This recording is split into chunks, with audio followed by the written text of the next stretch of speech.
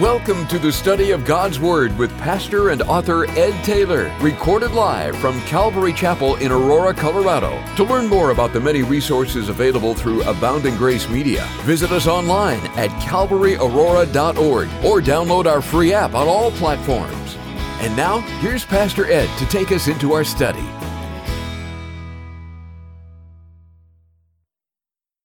Would you take your Bibles and open them to the book of Daniel?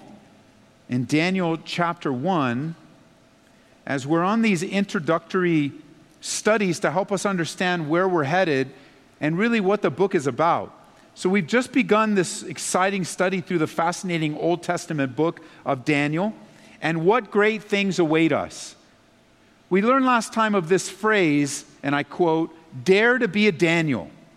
And as you hear that phrase, it's a call. It's one of those cliche type phrases, but it has great meaning. You know, some phrases get used so much that they lose their meaning and then they just kind of get set apart as a cliche. But what I have found that often the phrases that are labeled cliche are actually pretty weighty when you pause to examine them. And this is one of them. God's call for our church and those that have made our midweek Bible study a part of their week is to dare to be a Daniel, to be a man of integrity, to be a woman of honesty, to be a man or a woman ready to be used by God in very difficult circumstances. Circumstances that would be very easy to dismiss as not from God. To be in the court, to be kidnapped, to be re-educated, to be separated from your family, to be placed in a governmental position of an ungodly, wicked, pagan nation. You go, what could any of these be? How could any of these be used by God?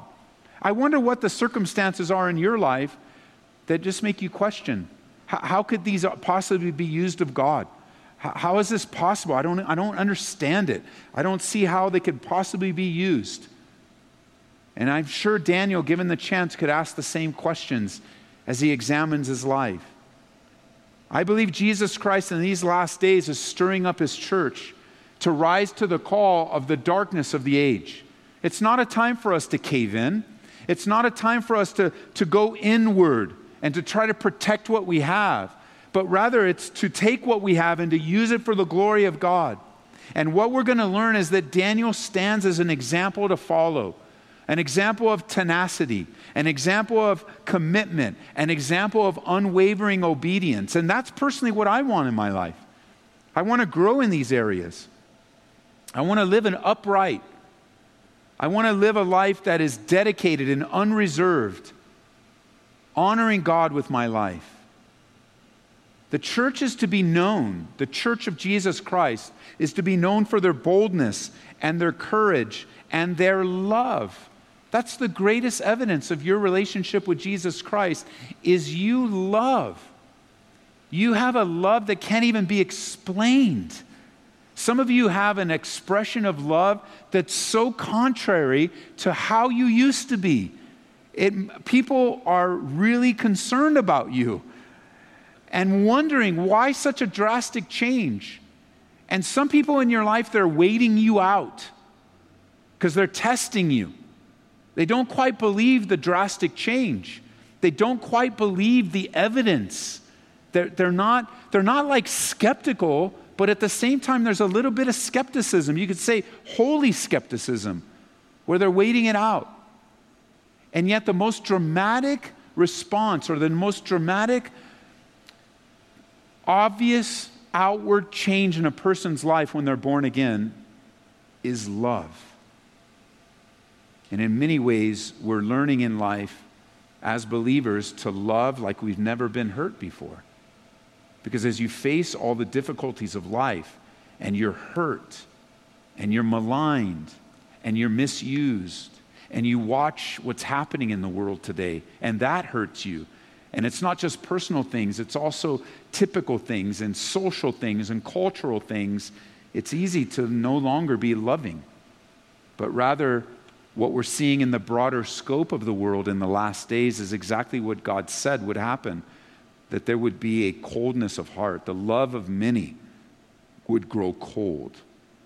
And as a pastor and a fellow believer, I've witnessed this firsthand. I've seen cold-hearted nastiness in people. with my own eyes, like in my presence. And not just in a tragic way, but in an everyday way. Not just things that lead to great tragedy as we have recently experienced in our community, but in everyday life, just nasty meanness. And here's the thing, as we're entering into the backdrop of Daniel, I'm greatly concerned, church. I'm greatly concerned, community, those that are listening on the radio, that the church is losing its love relationship with Jesus Christ. Those that claim to follow him tend to be filled with so much anger and frustration and gossip and slander and just basic human opinions that are loveless. What I see on social media troubles me. It troubles me so much that I'm no longer active on Facebook because I simply cannot take people in the church that I pastor reading what they're writing on social media. I can't take it. It rises up the flesh in me. I no longer am in a place when I read it, I don't pray anymore. I get mad. I mean, it's been a while, so maybe things have changed since I've been off. But I don't think so. It's been well over, I forget the date, I think at least a year and a half for me, because I just couldn't take it. And I was making this, hey man, I know that brother. I served with him on Sunday, and I'm calling him up. What are you doing? Why are you writing this stuff? Where's the gospel in what you're saying? Where's the redemptive quality? Where's the love? Yeah, but you don't understand, Ed. You're right, I don't understand. You're right. That would be an accurate statement. But that's my personal application of the scripture that says to stay innocent in things that are evil and to be excellent in those things that are good. I don't want to understand. Because you see, all of that stuff, the flesh is in me too. I'm not immune to that. I have opinions too. I have, especially if you catch me in a bad moment, I have opinions that would be better kept to myself and prayed over, but occasionally will come out of my mouth. And they're not God-honoring, and they're not honoring to the gospel, and they're not honoring to the change of agape love in me. And I'm certainly not reflecting the life of Daniel, who was able to stand with some semblance of integrity in worse conditions than I've ever experienced. But church, we've lost our love. Some of you may be looking at this and go, you know, Ed, I agree. Amen, Ed. I'm not on Facebook anymore either. But how are you at work? Well, we're not talking about work, Ed. You didn't say that. You don't understand who I work for. You don't understand what they just did to me. You don't understand. It's always about not understanding. But I just want to be excellent in understanding the love of God for me. It melts me. I don't want my opinions in my life to be so monumental that it prevents me from loving someone, from looking past the outward and seeing the heart of the matter or the heart of a person. The Bible says, and you can jot it down, this is the New Living in Colossians chapter 3. It says, since you've been raised to new life with Christ, set your sights on the realities of heaven, where Christ sits at God's right hand in the place of honor and power. And listen to this, Colossians chapter 3, verse 2. Let heaven fill your thoughts. Do not think only about things down here on earth. For you died when Christ died, and your real life is hidden with Christ in God. Fill your thoughts with heaven. I think of some of the difficulties in our culture. I think it's pretty obvious to most looking on the darkness of sin. Even if they don't use the word sin, evil is evident. And the only thing to match evil is the love of God. Daniel is going to challenge us to live a life that pleases God. Not a religious life. Not a false, go through the motions life. Not a life that just pleases my parents or pleases my spouse. Not a life because I have to, but a life so filled with appreciation for the love of God that our response is, I get to. If you make an observation of the world that it's evil, you're right. Say it one time and be done with it. It is evil. So what are we going to do now? Yeah, but Ed, it's another facet of evil. I know. And where's the church? Where's the light?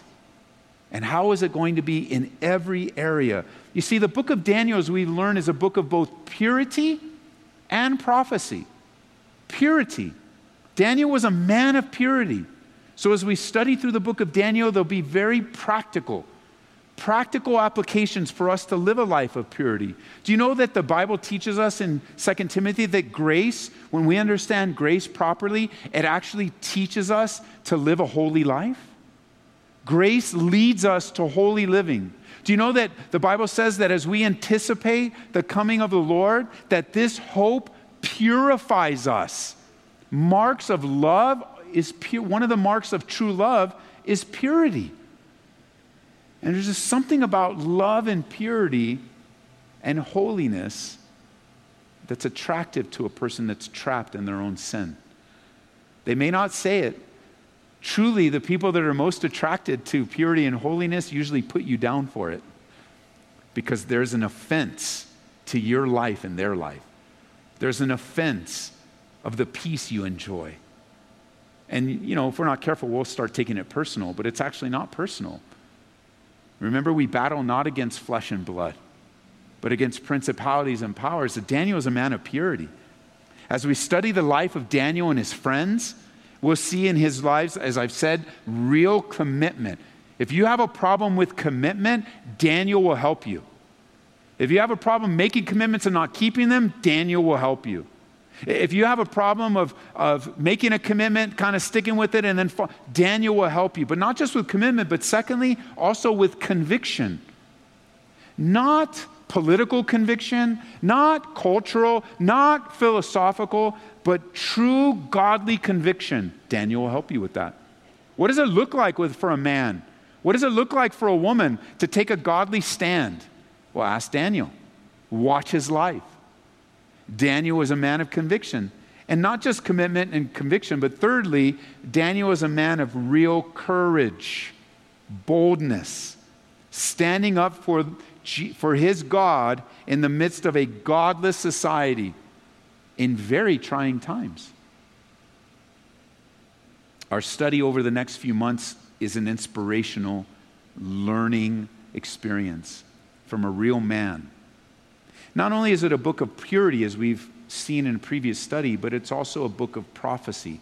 And this is where oftentimes the Bible is where the rubber meets the road. Prophecy.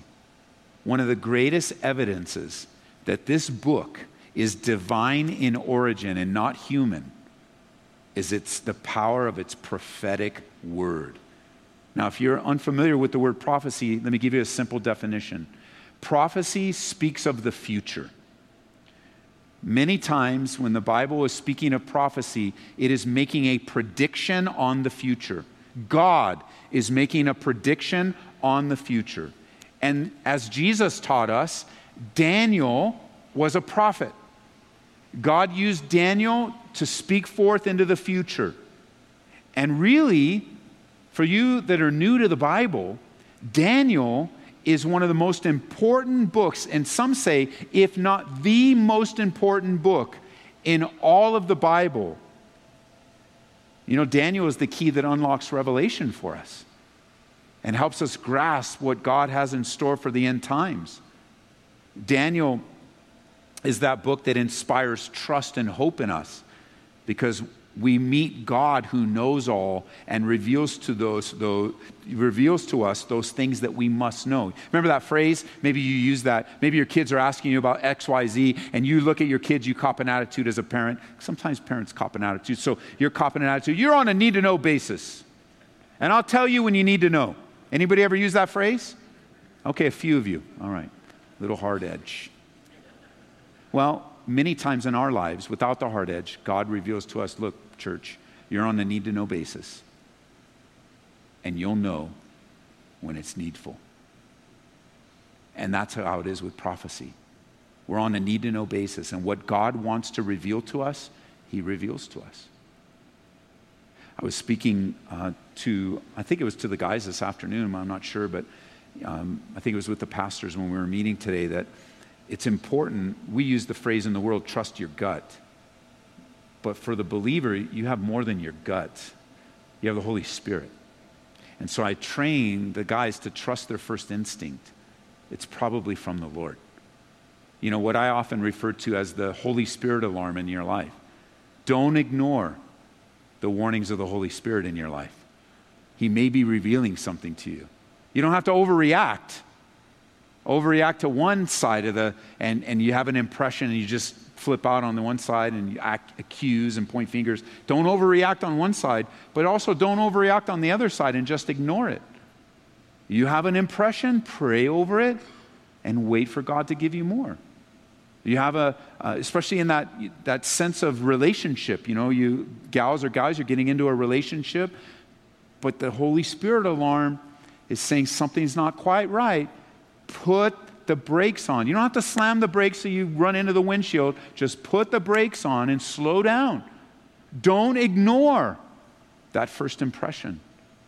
You may or may not be right, but don't ignore it, especially when it's on the negative side. Put the brakes on and slow down. Don't rush into it.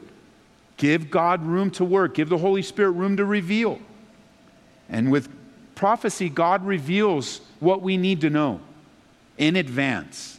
It's often been said that prophecy is the calling card of God, because only God can predict the future with 100% accuracy.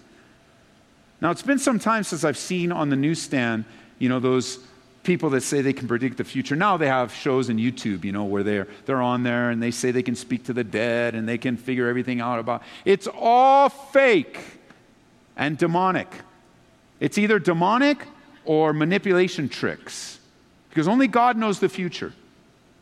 And so somebody said, I'm going to predict the future. I think in Colorado, it's going to change in the weather in the next 5 days, sometimes in the next 5 minutes. And then it changes. I am not a prophet, so I'm not speaking with prophecy. That is an example. But somebody comes, the sun's going to rise in the morning. You wake up, the sun rose in the morning. Come on now. What you're going to find with God is He is precise with details that no one else would know. So it's not like something on the National Enquirer with all these weird things. Oh, so-and-so, she is a prophetess. She can tell the future. She was able to tell the future last year with 70% accuracy. Well, the Bible declares someone that's 70% accurate a false prophet. Because a true prophet of God is 100% accurate. Why? Because God's 100% accurate. And anyone speaking on behalf of God with this prophetic word has to be accurate. Jot it down in Ezekiel chapter 12, verse 25. Again, all introductory, as we'll jump into the text next time. Ezekiel chapter 12, verse 25. I am the Lord, and I speak, and the word which I speak will come to pass. You know, turn your Bibles to that. You've got to mark this. I'm reading it from my notes, but you've got to mark this. This is so key. For all the people that are skeptical about the prophetic edge of God, all those that are skeptical, God lays it on the line. So go back to Ezekiel and turn to chapter 12. It's just to the left. And notice, mark it, put a star next to it, circle it, Exodus 12, verse 25. Listen to what he says. I'll read it again. For I am the Lord, and I speak, and the word which I speak will come to pass. It will no more be postponed. For in your days, O rebellious house, I will say the word, and check this out, and perform it, says the Lord God. So when you look forward with prophecy, God says, I say it, and I'll perform it. You can count on me. But jot this one down. I'll just read it to you. When looking back on prophecy, looking back on the Word of God, listen to this. This is so powerful. We saw this not too long ago in our study in Kings. 1 Kings chapter 8, verse 56. Blessed be the Lord who has given rest to his people Israel, according to all that he had promised. There has not failed one word of all his good promise, which he promised through his servant Moses. Not one word. You see, when God says it, he doesn't adjust it when it doesn't come to pass. Is that if God says something precisely and it doesn't happen, it wasn't from God. But when somebody says something and it doesn't happen, we know it's not from God because it gets changed. Well, no, that's not what I meant. Well, that's what you said you meant. With prophecy from God, that's not how it is. God says it, it's not edited, and it comes to pass just like he says. And so if you have to edit something or adjust it because it didn't come to pass, the way you said it, when you said it, the time you said it, just admit it. It wasn't from the Lord. Because if it was from the Lord, it would have come to pass exactly the way that you said it came from him. Prophecy often will make us scratch our heads. You'll hear a word or from Revelation, a warning, an encouragement, and you'll say to the Bible, how did you know that? How do you really know that's going to happen? You come to a place where I've heard that all my life, but I just don't believe it. Can you think of the moment just a few years ago, just the year before Israel became a nation? Just 1 year, 365 days. And how you look back on all the previous years that God would gather his people together. That once again, the dry bones would be made alive. You just start thinking over and over and over again the promises of Israel. And 365 days, I've heard that my whole life. 364 days, I've heard that my whole life. And 360, all the way up, you're down to 30 days before the declaration. 30 days, just a month. Hey, you know what? Israel's going to be a nation. I've heard that. I've heard it. Just 28 days, just 15 days. Can you imagine 2 days?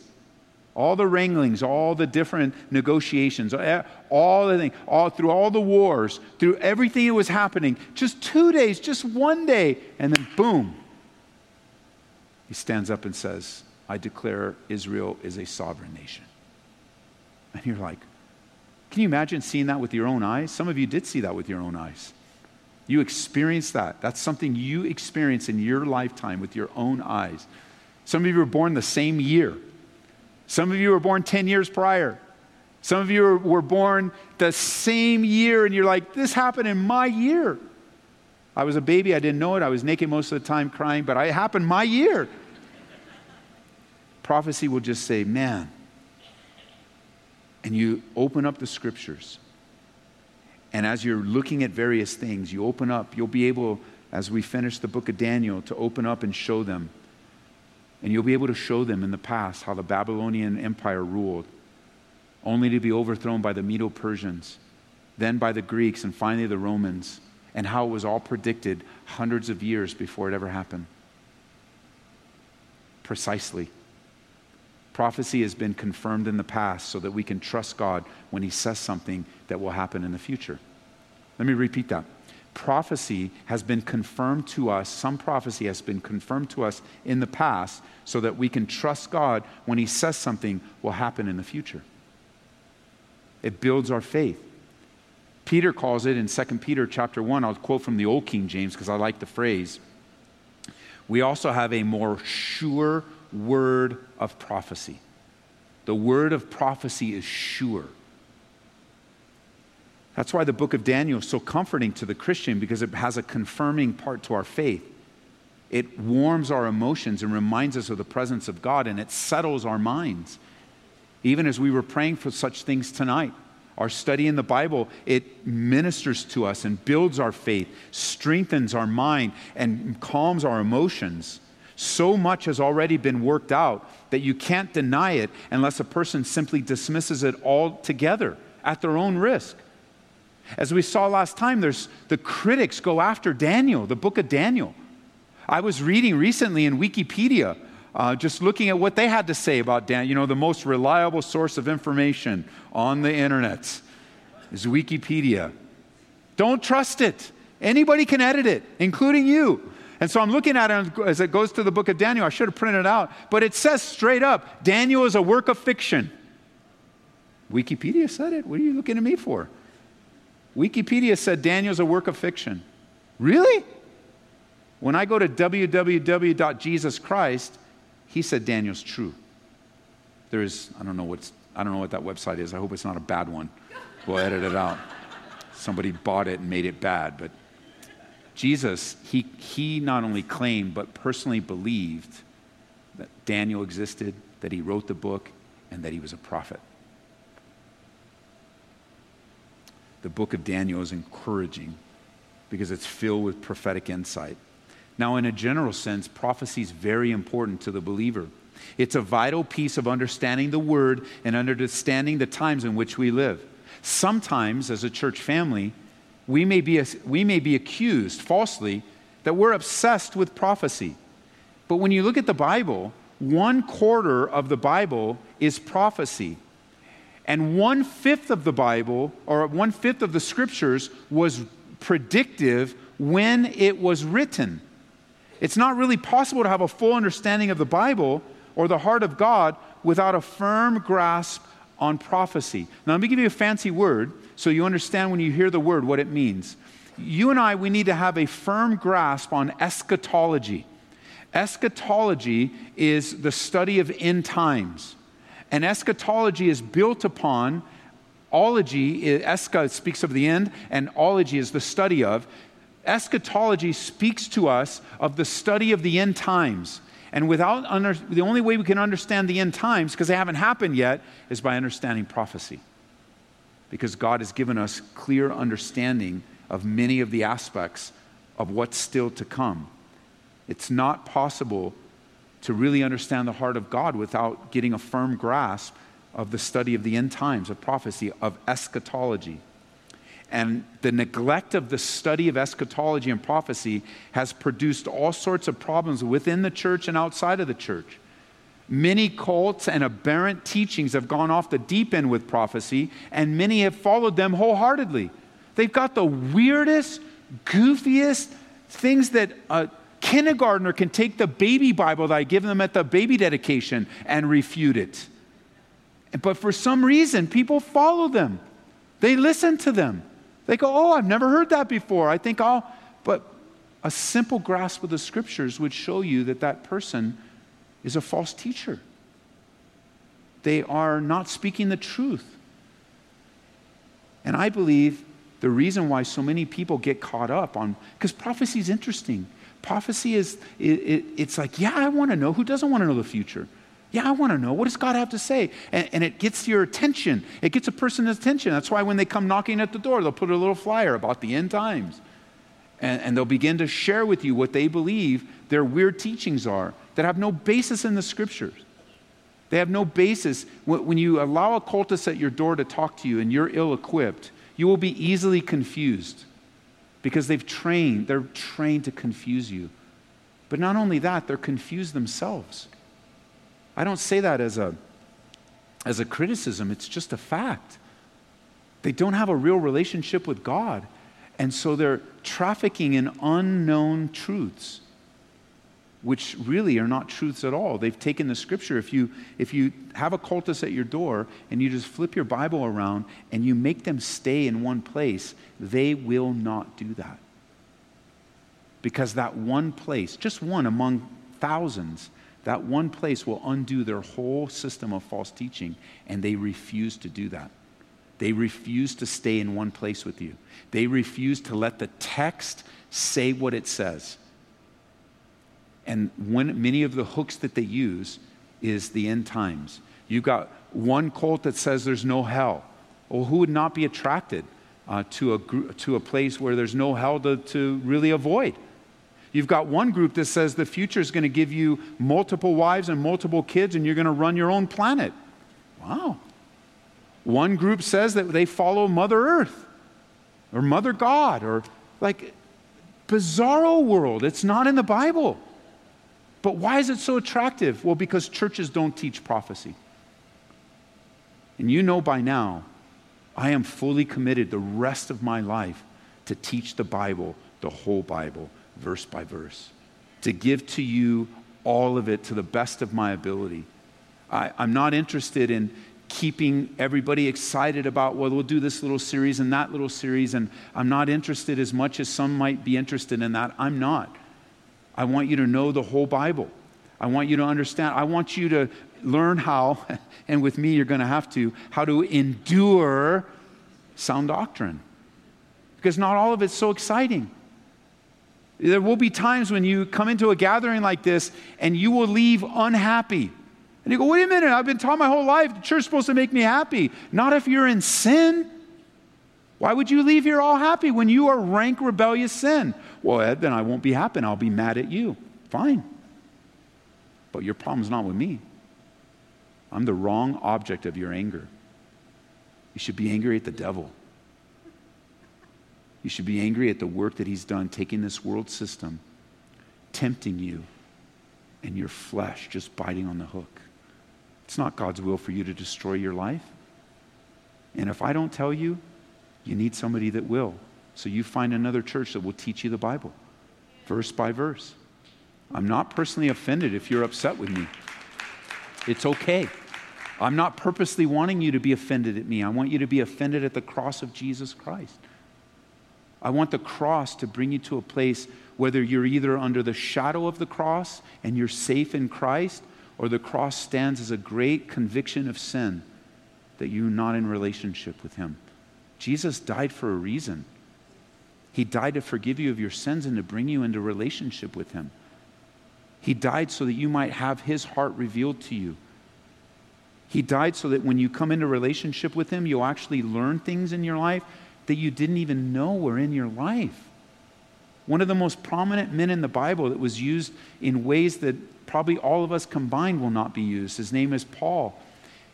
He had a dramatic conversion experience, and he grew up so rapidly in his relationship with Jesus Christ. But in one time when he's writing down, God wanted us to know, so he wrote it down and inspired it. He says, I didn't even know I was covetous until I read it in the Bible. Imagine a guy that was so smart in the Bible. He spent all the years up to his born-again conversion studying the scriptures inside and out, knowing the depth of meaning. And I mean, that's all he did.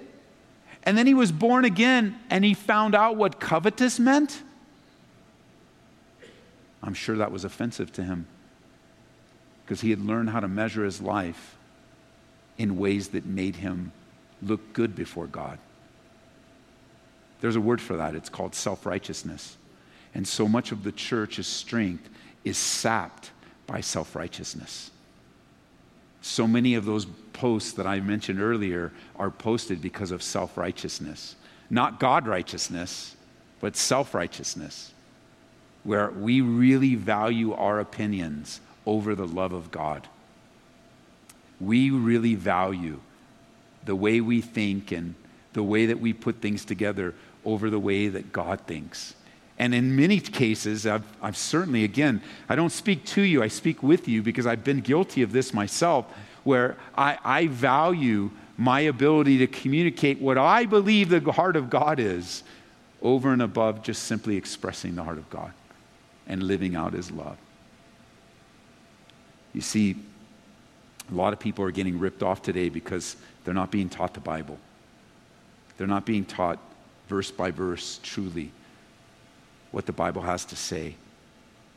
And there's a lot of various reasons, but sickness in the house always is the responsibility of the leader.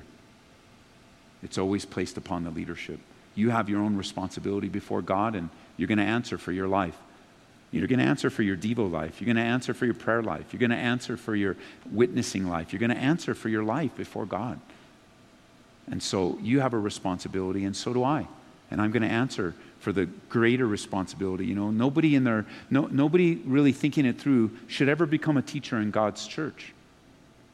Because the Bible says you're going to receive the stricter judgment. We can barely receive the judgment that we already received, but a stricter judgment. Why? Because now you're responsible for other people's lives. Dad, mom, husband, wife, babysitter, pizza maker, student, teacher. You think of all the realm that God has you in society. You're responsible for the people in your life. Stricter judgment. If you're going to study the scriptures and teach the word, you're going to spend a lot of time talking about prophecy. There's no way around it. It's the only holy book that exists that dares to deal in the area of prophecy. No other religious writings dare jump into the arena with startling clarity and pinpoint accuracy. Do you know the very first message that Jesus Christ ever taught in his human ministry was prophetic? Remember, he comes into the synagogue, the scroll's handed to him, he reads it, puts it down, and what does he say? Today, this is fulfilled in your hearing. He gets the privilege of telling everybody, prophecy is fulfilled. I am standing here as fulfilled prophecy, Jesus tells them. Luke chapter 4, verse 16. To me, prophecy is exciting. Predicting and telling us things that before they come to pass. The key prediction to hang on to today is that Jesus Christ is coming back at any moment, at any time. We believe and hope in the coming of Jesus Christ. It's going to affect what we do. It's going to affect our thinking. Prophecy affects our lives powerfully. And you see, and you may notice, a greater emphasis or a greater interest in prophecy, and some people ask why. Well, I see that there's like an increased urgency the closer the return of the Lord comes. Even just 2 or 3 or 4 generations ago, prophecy was not a popular subject. But notice, you're in Daniel. We haven't read anything in chapter 1, so go to chapter 12, and let me show you something at the end of why I believe there's a greater interest in prophecy. Daniel chapter 12, verse 4. Notice what Daniel is told and why there seems to be an interest in prophecy in these latter days, or why the interest in prophecy shows that we're in the latter days. He says in verse 4, chapter 12, "But you, Daniel, shut up the words and seal the book until the time of the end. Many shall run to and fro, and knowledge shall increase." So Daniel is told in the last days that there's going to be an explosion of knowledge. I have one word to describe that for you: Google. More information is available today than ever before, and it's exponentially growing because there's more devices to catch more information. I was just reading. I didn't read with great interest. I wasn't really spending a lot of time on it, but there was a headline that caught my eye. The Alexa device is eavesdropping on you. Really? Really? You have an always-on microphone in your house, and you're surprised. They need to write a news article that they are collecting everything you say in your house. But they described the article. I thought it was pretty interesting. The way that the person wrote the article is, this is the next step in the evolution of both more knowledge and less privacy. And that the mother lode of information is the house. The greatest last bastion of privacy is our homes. And they're inventing these things that are always on. And they say it's all the devices. But Alexa is eavesdropping on you and just wants you to know. Hey, Alexa, what did I say yesterday? I don't know. I'm not listening to you. Then how'd you answer me? Of course you're listening to me. Daniel's told in the last days there's an explosion of knowledge. Not just educationally, not just in technology, but prophetically. There'll be a greater understanding of prophecy. And if you haven't noticed that in the last 10, 20 years, then you've missed a lot of reality. It's not just technology that's going on, not just education, not just informationally, but prophetic. Daniel, you're not going to completely understand it, but the people in the last days, they're going to see it. You're writing it down and you're not sure. Same with John writing Revelation, all these visions and everything. You're not going to quite understand it. But in the last days, the people living in the last days, the closer you get to the return of the Lord, the more understanding of prophecy you will gain. And I think that's pretty exciting. He says it's sealed to the end. That's why there's so much teaching and learning, I believe, in prophecy today. We're just living in the last days. Suddenly, so many of these prophetic mysteries are making sense. The thought of a worldwide religious system, or just a worldwide anything. 50 years ago? Come on. The United Nations started, but come on. How a small little country in the middle of nowhere can cause upheaval globally now. Come on. A religion that can rule the world? Come on. Or a worldwide economic system? No way. Never happen. Really? How about a worldwide government where power is centralized? It's amazing what's happening, what we know and what we don't know. Some of you are in businesses and some of you work for our own government, that you know things that you feel like jumping up right now and screaming to the top of your mind, but you are unable to share with us because you have signed a confidentiality agreement with Uncle Sam and he follows you everywhere. But you know things that we don't know.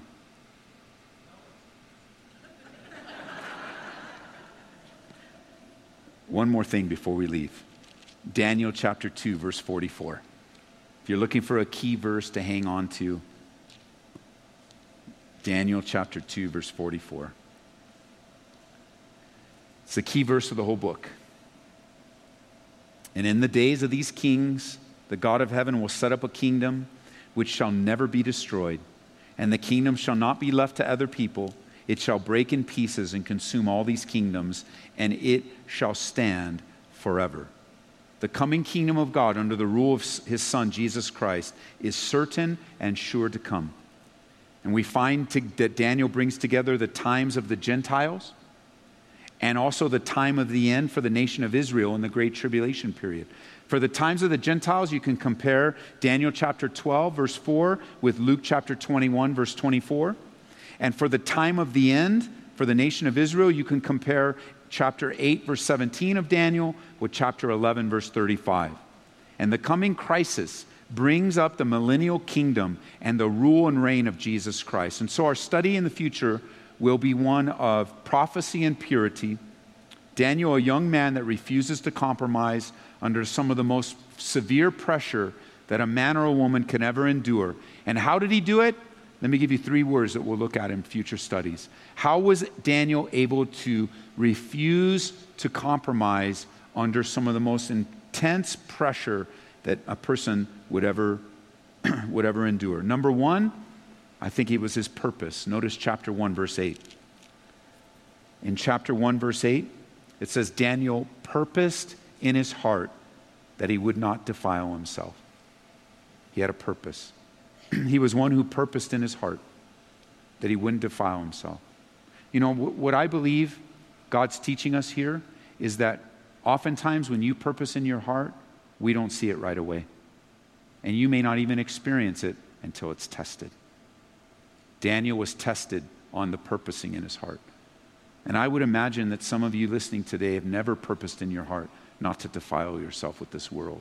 And God's reminding you today and calling you to a purpose.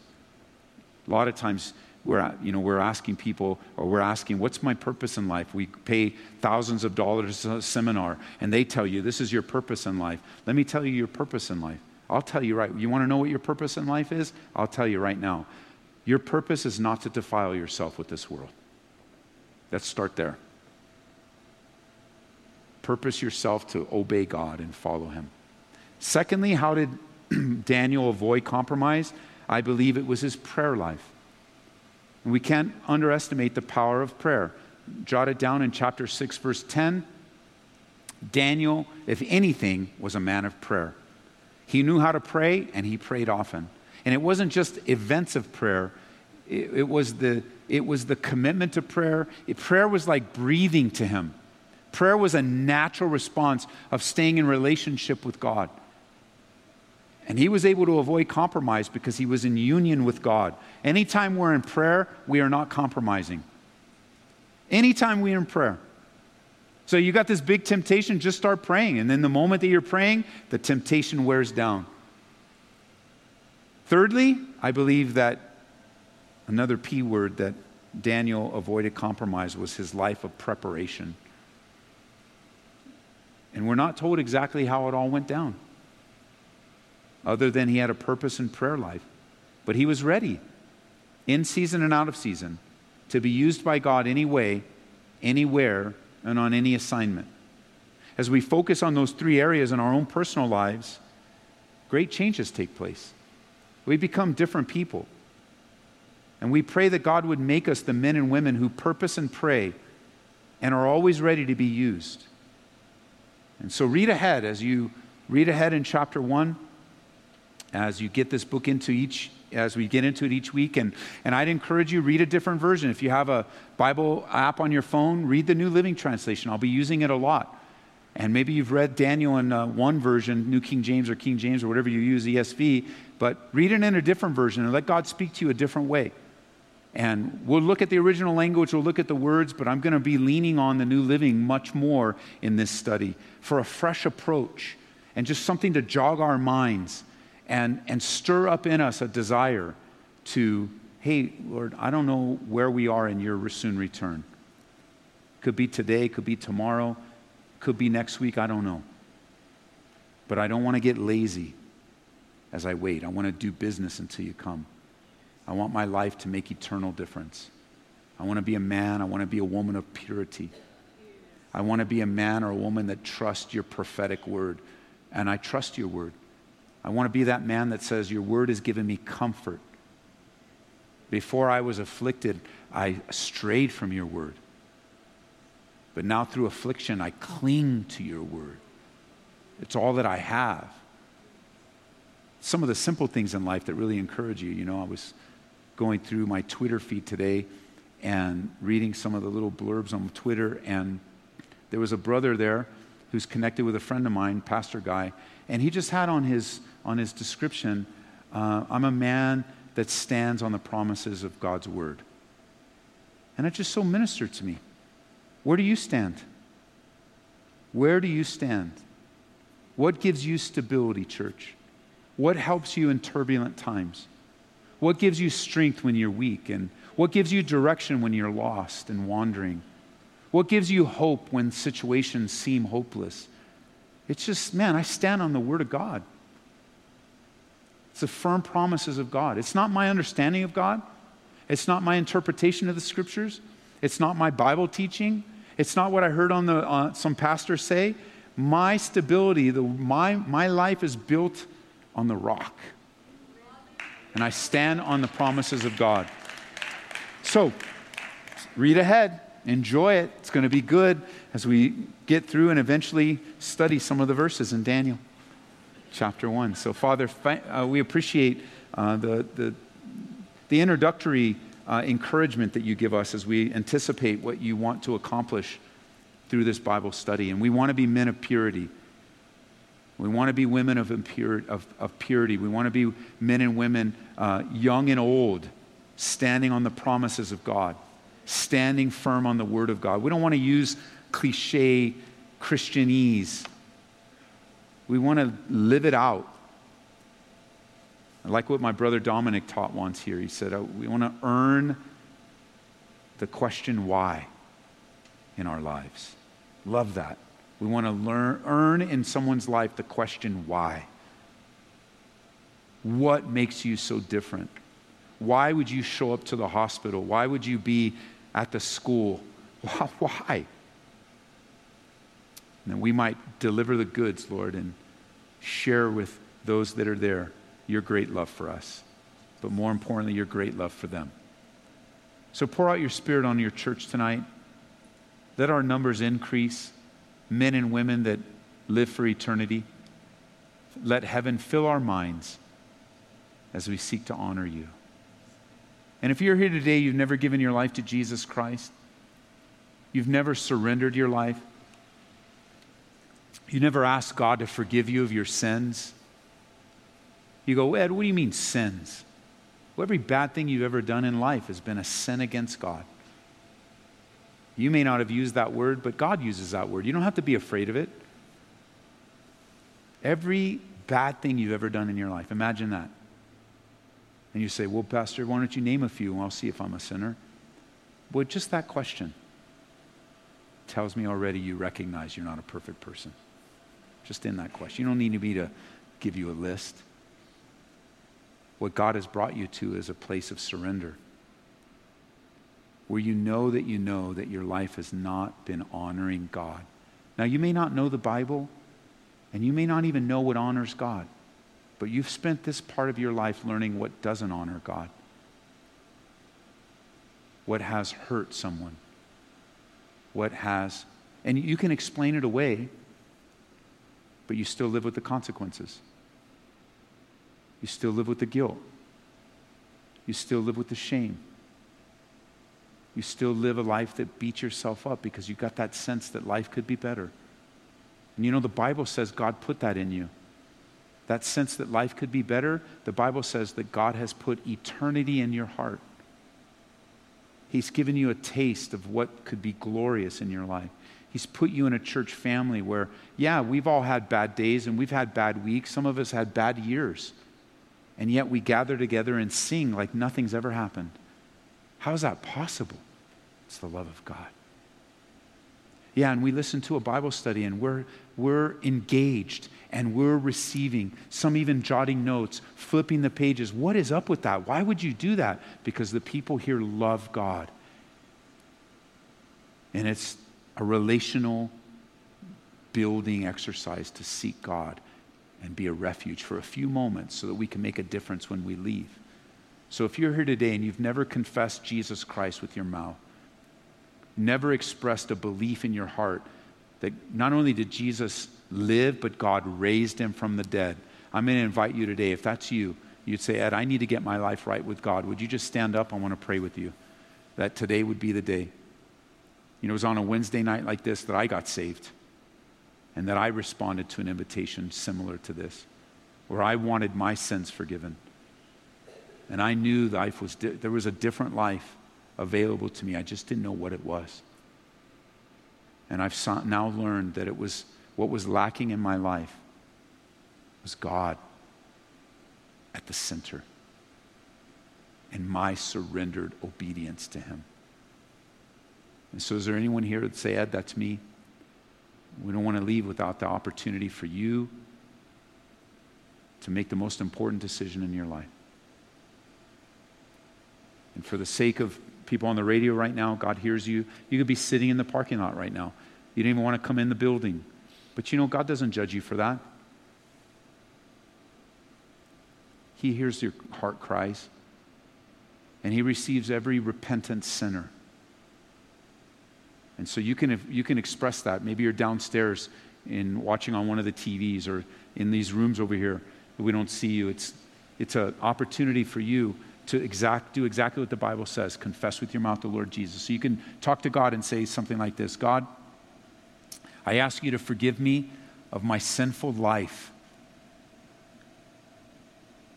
And I want to confess with my mouth today, you, Jesus, as my Lord and my Savior. And I believe that, Jesus, you lived for me, you died for me, and I believe you rose again to save my soul. And I dedicate my life to following you from this day forward. Forgive me, God, of my sins, and help me to live a life that honors you. And I pray, God, for anyone anywhere, from Florida to California, to Uganda, to Thailand, to Aurora, Colorado. May you honor the prayers and the requests of those that would turn to you today. And would you save their souls, not based on their good works or good deeds, not even based on their standing or saying a prayer. That's not how people are saved. But you sovereignly save people according to your foreknowledge.